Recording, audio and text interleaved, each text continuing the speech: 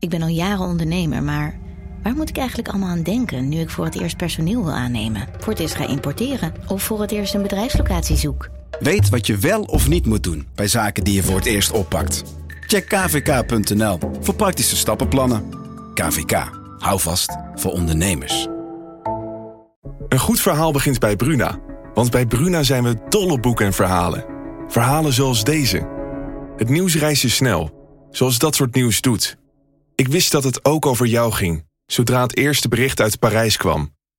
Bijna 6 jaar geleden nu. Op een vrijdag de 13e. Een datum als een slechte grap. Jij was er ook, Flo. En op jouw profiel bleef het stil. Wil jij weten hoe dit afloopt? Je leest het in Luister van Sascha Bronwasser. Nu bij Bruna. Radio Meerdijk, Radio Meerdijk, de podcast over FCM. Radio Meerdijk, Radio Meerdijk, de podcast over FCM. Radio Meerdijk, Radio Meerdijk. Hier is uw presentator Thijs de Jong. En die zit hier met Jonathan Ploeg, FCM-watcher, en met William Pomp, natuurlijk, sportjournalist. Ik wil even heel kort, Jonathan, met jou goed vinden beginnen met William. Of dat tijd is voor excuses richting Dick Lukien? Nee, absoluut niet. Prima, gaan we naar het volgende punt. Wat niet wil zeggen dat ik geen respect heb voor hem. Nee, natuurlijk. Nee, precies. Nee, dat maak je ook elke keer duidelijk. Inderdaad. Excuses. Ja, ik wil het hele verhaal nog een keer weer afsteken. Nee, het is prima dat je gewoon respect voor hem hebt. Als je maar geen... Dus excuses. Nee, wel respect. Ja, precies. Wel respect voor mij. Wel respect, geen excuses. Het is ook prima als je geen respect voor hem hebt, maar... Is er een kans op excuses ooit? Of ook 0, zeg maar? Want dan vraag ik maar waarvoor moet ik dan mijn excuus aanbieden? Nou, dat ik zei dat hij ontslagen had moeten worden eind december. Nee, maar dat sta ik nog steeds vierkant achter. Maar dat gaat ook niet veranderen? Nee. Nooit? Nee. Oké, prima. In die situatie had ik hem ontslagen. Nee, maar als hij dat wel zou veranderen... Misschien vindt hij dat in het diepste van zijn eigen lichaam wel, zeg maar. Dan zou hij zich natuurlijk ook in het diepste van mijn verloochenen. En ik kan heel diep gaan in mijn lichaam, zoals jullie weten. Dat is een andere podcast. Hoe weten wij dat? Maar ook in die situatie, nogmaals, in die situatie dat weten we had niet. ik hem ontslagen. Ja. Maar daarom, heb ik ook vorige week volgens mij gezegd, ben ik waarschijnlijk een betere stukjeschrijver dan een clubbestuurder. Oké.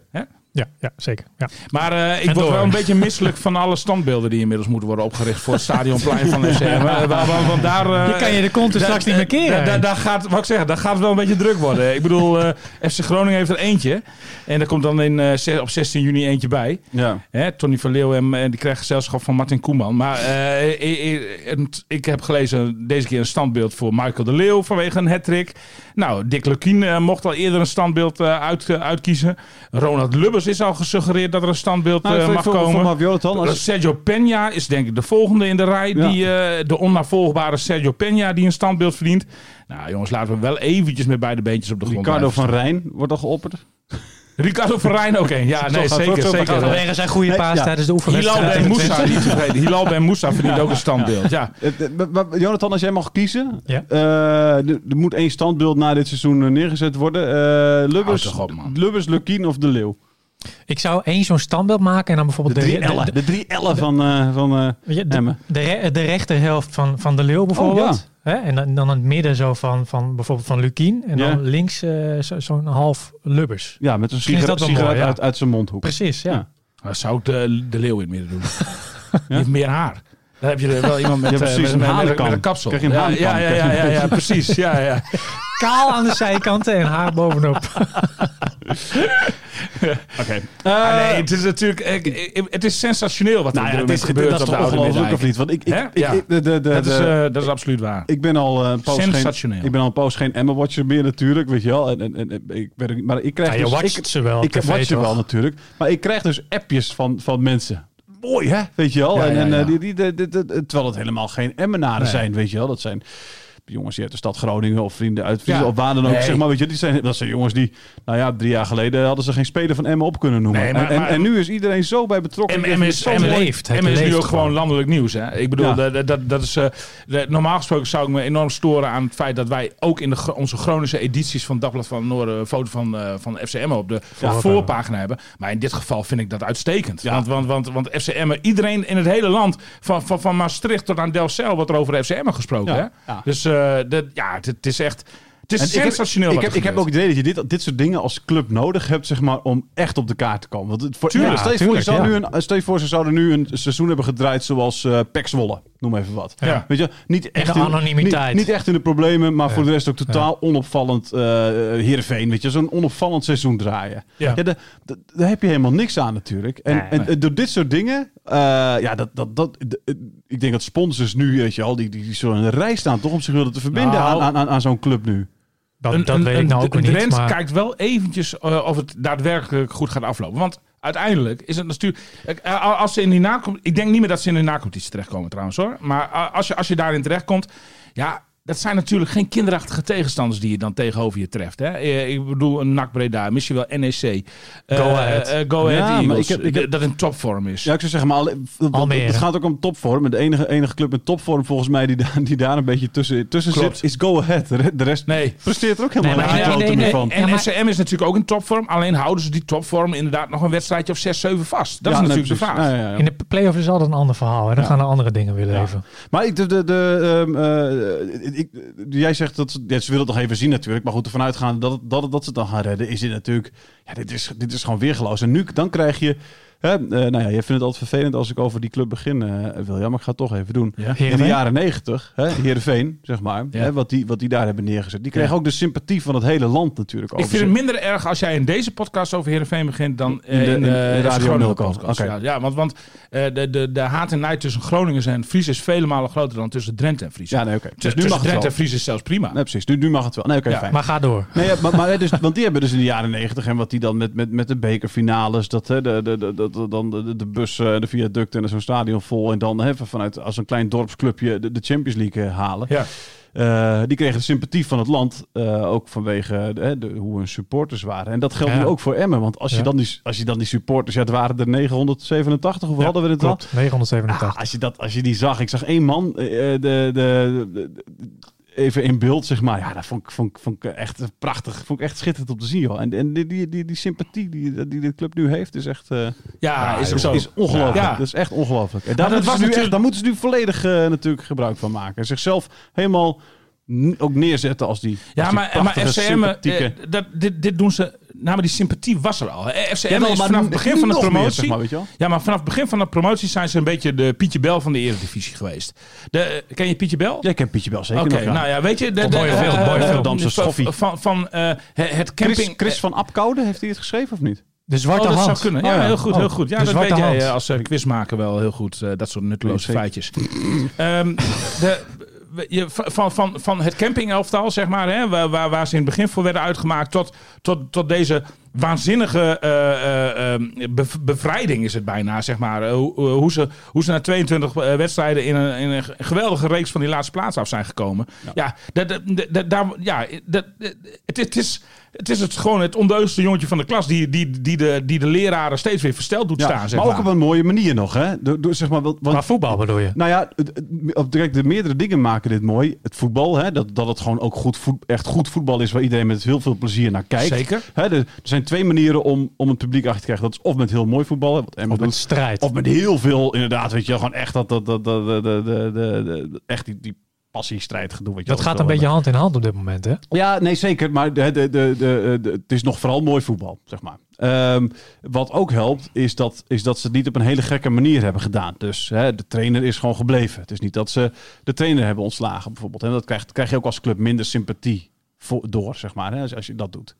Over het algemeen. Dus dat soort dingen helpen natuurlijk. En dan de supporters, hè, die zich heel erg positief die gemanifesteerd. Met potten en pannen. Weet je, precies, maar het heeft iets kneuterigs. En dat heeft ook iets hartstikke moois, denk ik. Dus ik denk dat al die ingrediënten maken het natuurlijk ook nog mooier. Hè? Want natuurlijk hebben ze spelers ondeugends. Ik vind met allerlei rare fratsen. Want dat je de trainer in zo'n situatie laat zitten is in feite een rare frats. Die potten en pannen, dat is een rare frats. Weet je wel? Met allerlei rare fratsen, daarom kom ik ook op die vergelijking met je bel. Met allerlei rare fratsen doen ze de wereld verstelbaar. Bestaat er een enkelvoud van fratsen? Jij gebruikt hem nu. Maar frats, zeker. Ja. Okay. Je moet niet zo'n rare frats uithalen, jongen. Ja, zeker. Maar ik zeg altijd fratsen. Het is nooit... nee, ik zeg ook wel eens frats, hoor. Ja, oké, maar ik vraag me af of het klopt. En ik zie aan je gezicht dat je zelf ook... Nee.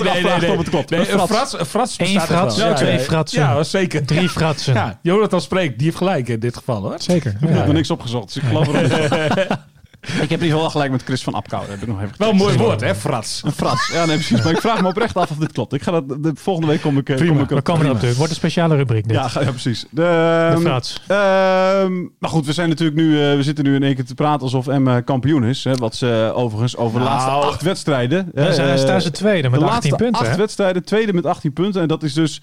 En dat is niet, weet je wel, bedoel, die laatste 8 wedstrijden, sta je gewoon tweede. Ik bedoel, dat is een kwart van de competitie. Hè? Je had dat gedacht, inderdaad. Ja, dan ben je in principe, zou je ook gewoon Europees voetbal moeten kunnen halen. Dus dat betreft hebben ze gewoon een heel matig seizoen. Niet om zuur te doen, hoor. Want, goed, jij leidt hem in, Thijs. Ja.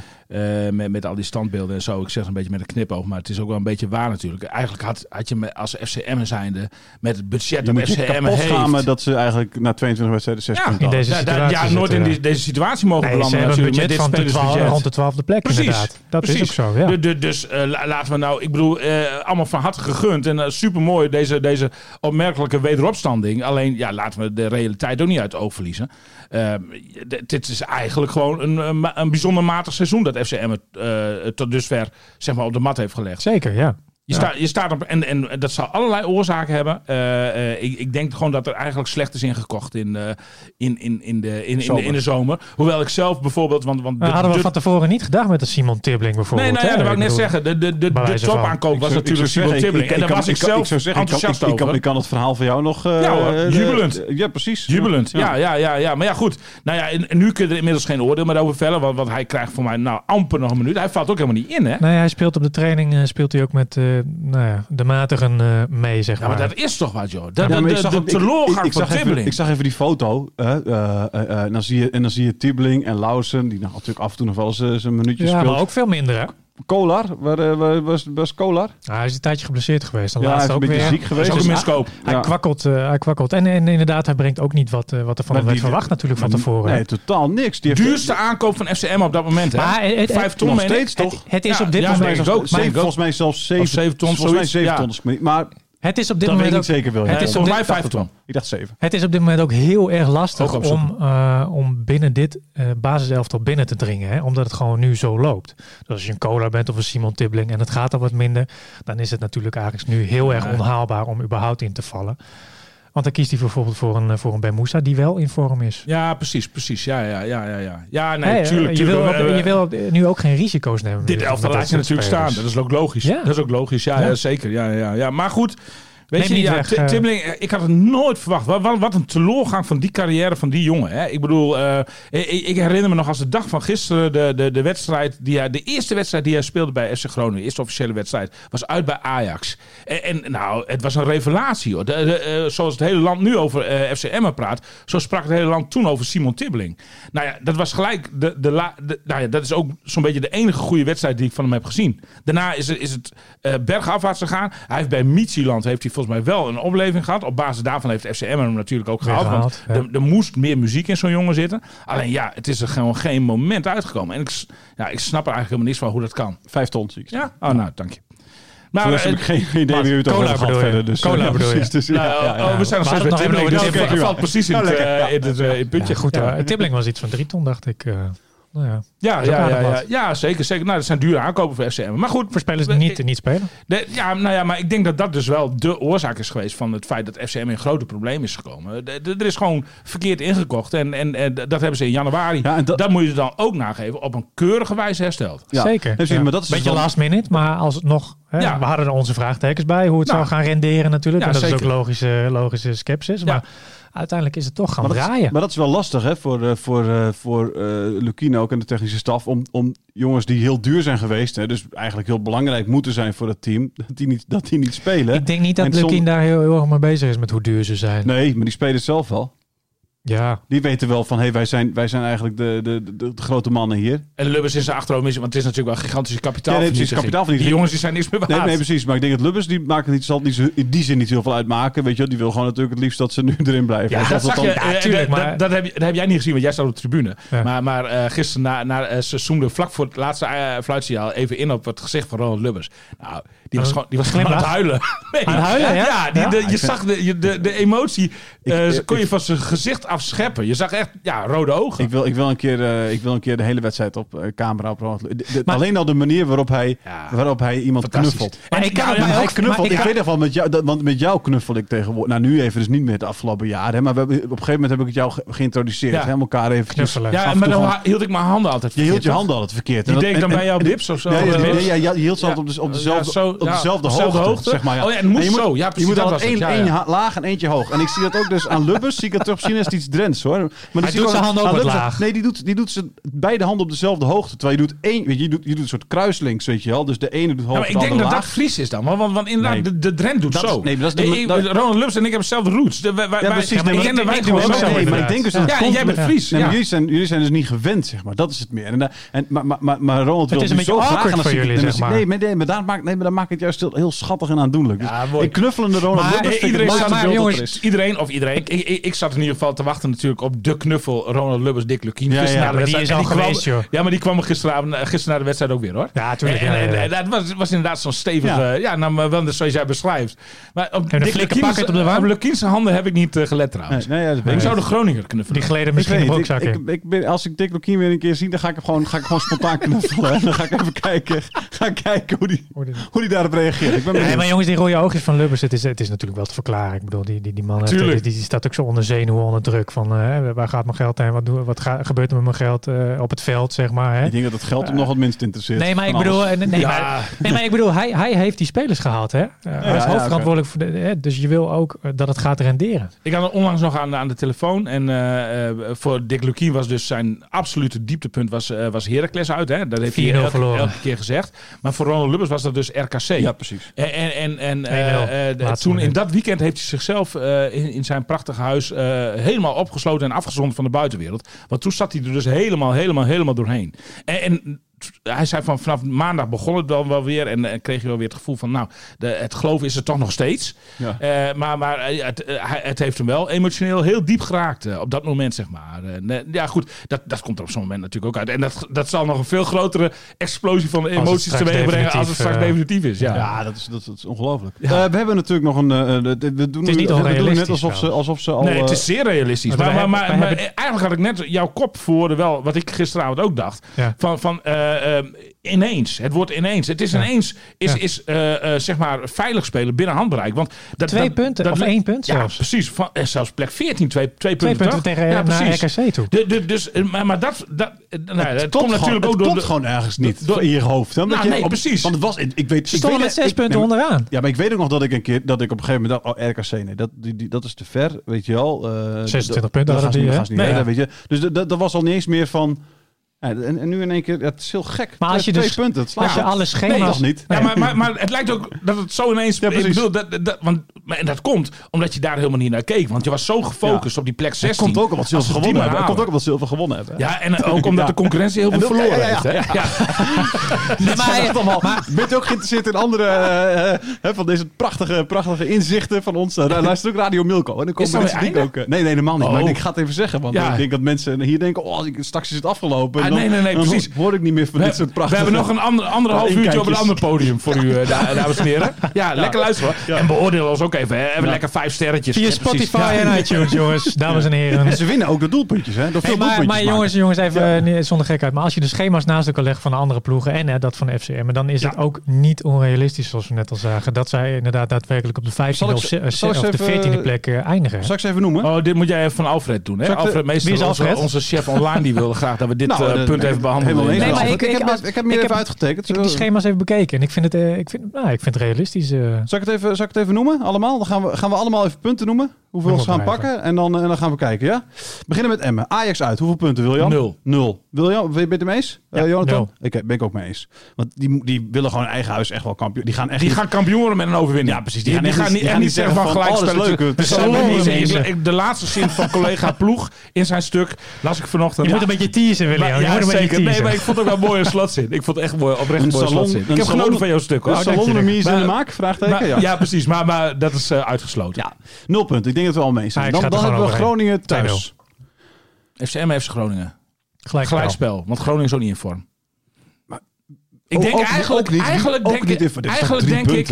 denk ik in deze vorm dat FCM die wedstrijd wint. Makkelijk, ja. Ik denk, die hebben in de beker wonnen ze van Groningen. In de competitie gelijk, hè? Ja, maar Groningen blijft natuurlijk wel een stugge ploeg. Maar ik zie inderdaad wel... Ja, ik zie FCM die pot winnen. Het is een thuiswedstrijd. Ik zeg 3 punten. Ik ook. Daarna spelen ze tegen... hoezo? Maar jij schrijft alleen voor jezelf op. Schrijf je ook onze voorspelling? Jij zegt je vraagt er niet eens aan mij. Jij zegt nu 3 punten, maar jij schrijft maar 1 keer 3 op. Je vraagt niet eens aan mij. Wat is dit voor schema? Ja, omdat de meerderheid... wij moeten consensus bereiken. Ja, precies. Precies. Okay, ja, maar dat is lastig tussen jullie in ieder geval altijd, hè? Nee, maar het gaat nu redelijk. Nee, we hebben nu al 2, dus 3 punten. Dat wordt 3 punten. Heerenveen thuis. Slechtste ploeg uit... Ja, ik ook. Het kriebelt mij nu een beetje... Ja, ook, hè? Ja, het begint nu... Heerenveen thuis. Slechtste ploeg uit de Eredivisie. Heerenveen thuis, Emmen thuis? Ja. 3 punten. Ja, 3 punten inderdaad. Dat denk ik. Heerenveen speelt er nergens meer voor, want die halen de play-offs toch niet. Dat is dus het gekke. Die staan 2 punten achter een play-off plek. Ja, maar afgelopen weekend was het toch ook weer heel slecht. Nee, precies. Maar dat is het rare. Heb je eindelijk publiek in je stadion zitten, ga je zo spelen. Wat slecht is dat, joh. Echt waar. Ik wil toch nog even terugkomen bij Groningen, hoor. Ik denk, ik weet niet, begrijp mijn gevoel van dat het toch wel een gelijkspel kan worden. Maar okay, de meerderheid beslist. Jij bent een minderheid. Precies. Ja. Dus je kan het wel zeggen, Jonathan, maar dat heeft helemaal geen zin, hoor. Nee, dat is altijd zo. Dat je het zo aanpakt, Thijs, vind ik. Ja, compliment. Ja. VVV uit. Zeker. Het is voor het eerst dat ik jou met een pen in de hand zie. Oh ja, VVV, dat is die laatste wedstrijd, hè? Winst. Nou, misschien is het even handig om te weten wat VVV doet. Ja, dat denk ik wel. Dan ga ik even kijken. Want staat er dan nog wat op het spel voor VVV? Dat is wel belangrijk. Ja, dus na 33 wedstrijden heeft Emmen dan 30 punten. Maar VVV, jongens. Ja? 33-30, oké. Ja. Dan gaan we even Willem II doen. Die heeft Utrecht uit. Verlies, denk ik ook. Ja, Utrecht is vorm. Ja, zeker. Punten. Die wil ook die 6e plaats vasthouden. Dan PSV thuis. Verlies. Want PSV speelde voor de tweede plek. Ja. Champions League. Dan ADO uit. Dat lijkt me winst. Want ik denk dat ADO dan wel echt... Ik denk dat ADO dan al niet meer bestaat. Precies. Dus sowieso de reglementaire 3-0 zege ook gewoon. Oké, prima. Niet eens spelen. Wat gebeurt er? Dat is nog weer een andere vraag. Wat gebeurt er als ADO voor het einde van de competitie niet meer bestaat? Dan vervallen de resultaten van de wedstrijd. Wat heeft Emmen daar gedaan? Wat heeft Emmen gedaan tegen ADO? Zij hebben... wat was het? Is gelijk gespeeld? Hopelijk geen 3 punten, want dan zijn ze niet kwijt. Ja.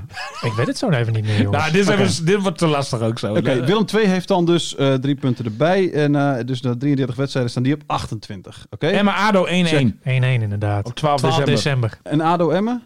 Wat? En ADO-Emmen? ADO-Emmen 0-0. Dus het kostte 2 punten. 2 punten. Ja. Oké, dat is nog te doen. Want de rest heeft waarschijnlijk gewoon wel van gewonnen. Oké. Dan hebben we Heracles uit voor VVV.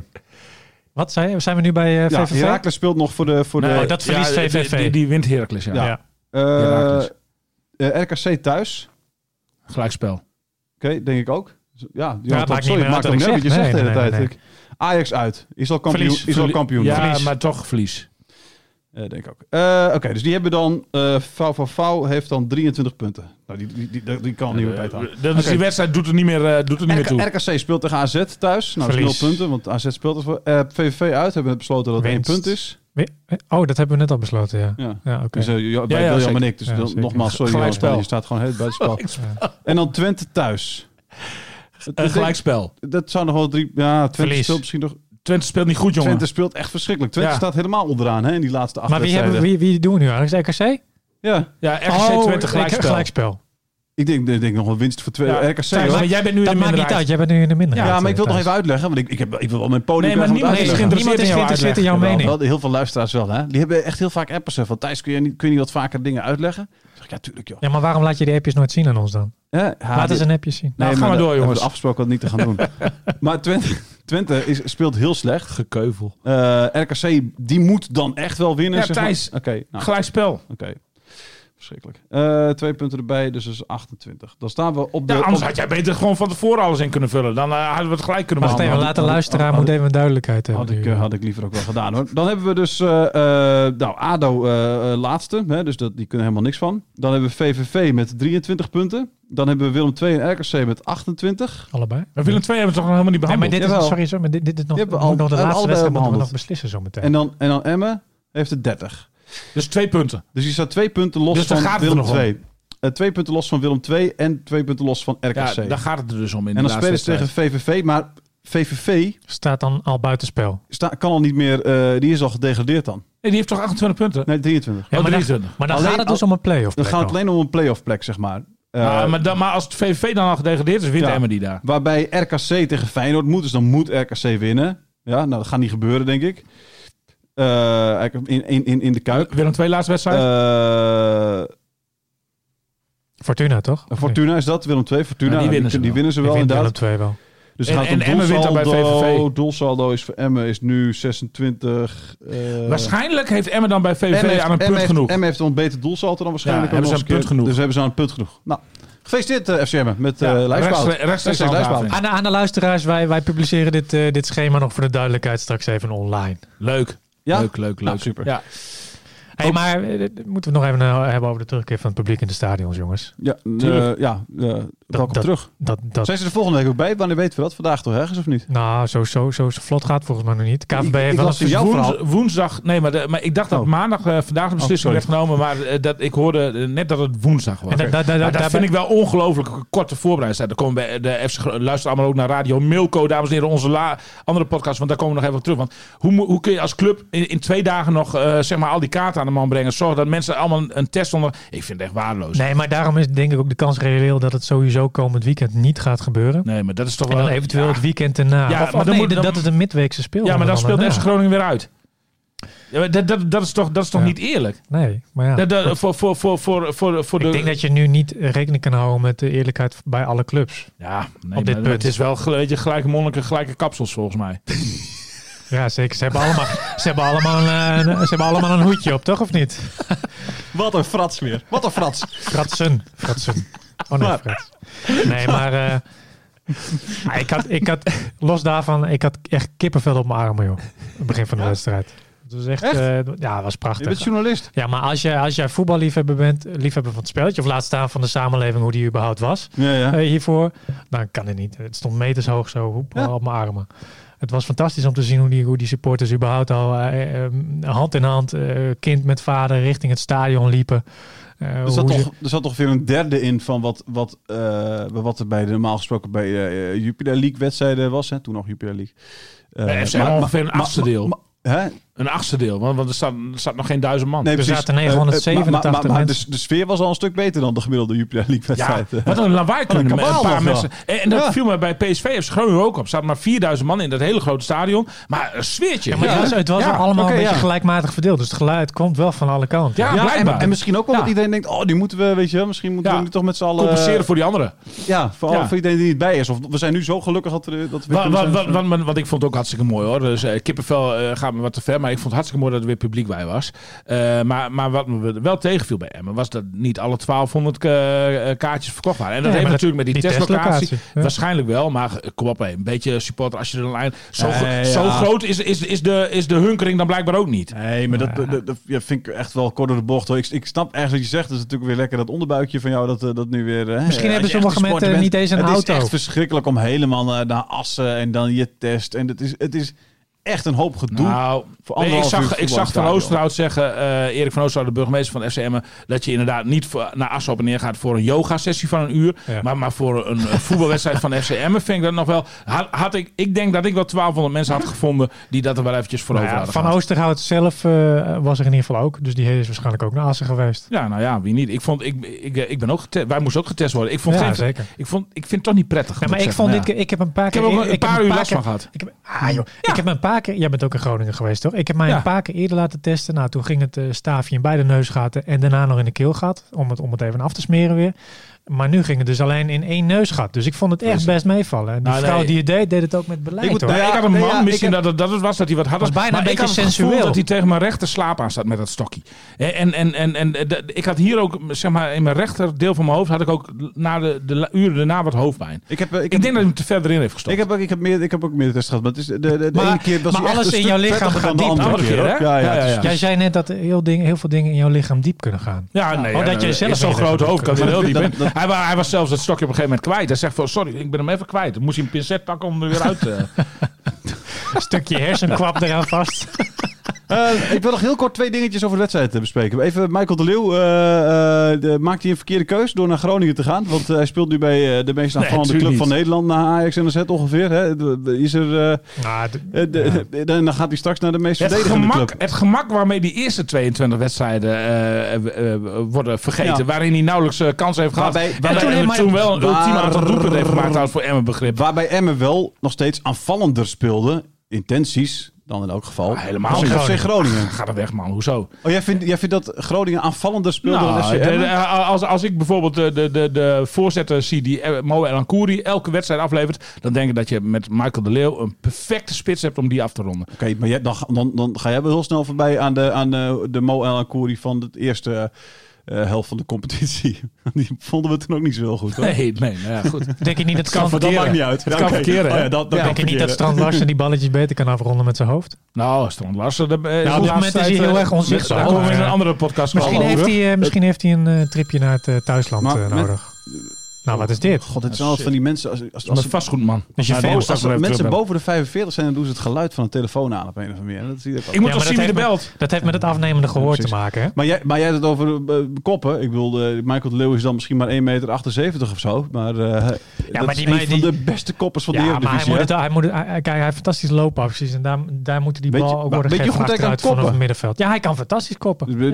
Hij, Brian Linsen en Nico Tagliafico, die zijn hartstikke klein. En die kunnen al 3 hartstikke goed koppen. Henk Veerman is heel lang, kan niet koppen. De Leeuw is niet hartstikke klein, hoor. 1,78 meter is hij, denk ik. Ja, nou, dat is toch niet hartstikke klein? Nou, dan ben je toch echt wel een beetje een dwerg in mijn ogen. Nou, ik kan je zeggen dat, hoe heet die van Feyenoord, die ook bij Groningen speelt, een stuk kleiner is. Dan de Leeuw. Ja. Vind ik altijd leuk om dit. We gaan het even opzoeken. Ik ga het nu opzoeken, want ik weet nog dat ik ooit een keer met William in het stadion zat. Weet je nog? Bij de wedstrijd, welke wedstrijd was het ook weer? Oh ja, de oude Stankhoff of zo, hè? Toen was er een... maar de vorige stond bij hem vast. Was ook bij Emmen. Was een back bij Dordrecht, was geloof ik. Stankhoff. En William die zei tegen mij, die ging zo, knap hè wat hij nog kan hè, die oude Stankhoff. en ik dacht al van, hier gok jij wat, weet je wel, want je hebt echt geen idee hoe oud die Stankhoff is, maar hij was een beetje grijzend al, dus hij denkt, 26 was ik hier. Later dacht ik nog van, misschien was ik in de war met Stankovic. Bestaat die ook? Stankovic? Ja, goed, er zijn heel veel Stankovic'en, maar die van Inter bijvoorbeeld, maar die was op dat moment wel heel oud wel, ja. Ja, precies, ja. Maar ik denk niet dat jij in de war was met een speler van Dordrecht en een speler van Inter. Het is 8 centimeter verschil tussen Linsen. Oh, nou, dat is toch behoorlijk. Zeker op zo'n kleine lengte is dat een slok op een borrel. Nee, maar niet een stevige slok op een borrel. Ik neem het terug. Okay. Laatste dingetje nog even de rode kaart. Tweede keer, hè, Thijs? Verrips. Die 5 ton voor cola. Ja, zeker. Die zit er lekker in. Gefeliciteerd. Feiten kennen er niks mis mee op mijn 46e jongen. Nee. Verrips. Vonden jullie het rood? Ik vond de reactie van de scheidsrechter heel prettig. Dat hij eerst liet gaan, bedoel je? Nee, die zei heel eerlijk dat het beide had gekund. Hij zei, dit was voor mij echt 50-50. Eigenlijk een beetje van En weet je wel, ik vond het echt een lastige. En ik ben ook heel benieuwd wat mijn collega's hiervan vinden. Ik vond het rood. En dat vond ik... ik vond het dus niet. Nou, ik ook niet. Hij schot bijna zijn hoofd af. Maar hij stelde zich ook een beetje aan. Nee, dat maakt niet uit of iemand zich aanstelt of niet. Dat is toch geen criterium? Ja, maar wacht even. Als je gewoon die beelden ziet, dan schopt hij hem inderdaad tegen zijn schouder. Nee, hij schopt bijna zijn hoofd eraf. Nee, hij komt echt met een karatetrap komt hij erin. Hij raakt hem op zijn schouder. Maar die jongen die grijpt direct naar zijn hoofd. Kijk, maar dat is geen criterium toch? Of iemand zich wel of niet aanstelt? Misschien niet, maar ik denk dat als een scheidsrechter naar die beelden kijkt, dat hij denkt van, het gaat toch om de gevaarlijke actie van de keeper? Als hij hem op zijn hoofd raakt, dan geef ik sowieso rood natuurlijk. Waarom ik het geen rood vond? Twee dingen. Het was geen rood omdat het nog niet meteen een hele grote kans uit zou komen, zeg maar. Hè? En wat je zag aan Verrips is dat hij, op het moment dat hij hem raakt, zeg maar, houdt hij zijn hele been slap. Je ziet zijn hele been ook, nu doe ik dat in één keer voor in een podcast, gek genoeg. Maar je ziet zijn hele been ook eventjes van de keeper, zeg maar, een soort van even... Maar dat is geen criterium. Dubbel klappen. Jawel, dat is wel een criterium. Waarom is het dan geen criterium? Het verschil tussen raken op de schouder of raken op het hoofd? Nou, omdat dat is... Kijk, als jij gewoon... Want dat heeft ook te maken met het niet gestrekt houden van je been. Een gestrekt been is een criterium. Op welk lichaamsdeel je een gestrekt been doet, dat maakt niet zoveel uit. Het zag er op het beeld alsnog uit als een gestrekt been. Nee, want je ziet hem zijn hele been gaat zo... Je ziet op een gegeven moment zijn binnenkant van zijn voet zelfs eventjes meer raken, zeg maar. Want hij zijn been dus slap houdt. Op het moment dat hij hem raakt, zorgt hij meteen voor dat de impact zo... zacht mogelijk is, zeg maar. Dus dat is, dus daarom vind ik het geen rood. En ik denk dat we met z'n allen daarover eens zijn. Daarom sluiten we de podcast niet over eens. Nee, inderdaad. Nee, wat zit je nou... Oké, Dinsdag, bent u ook geïnteresseerd in... Even ten Napel was het met mij eens. Oké, ja. Dat is een Drenthe ook, dus ja. FC Groningen luistert dan naar Radio Milko.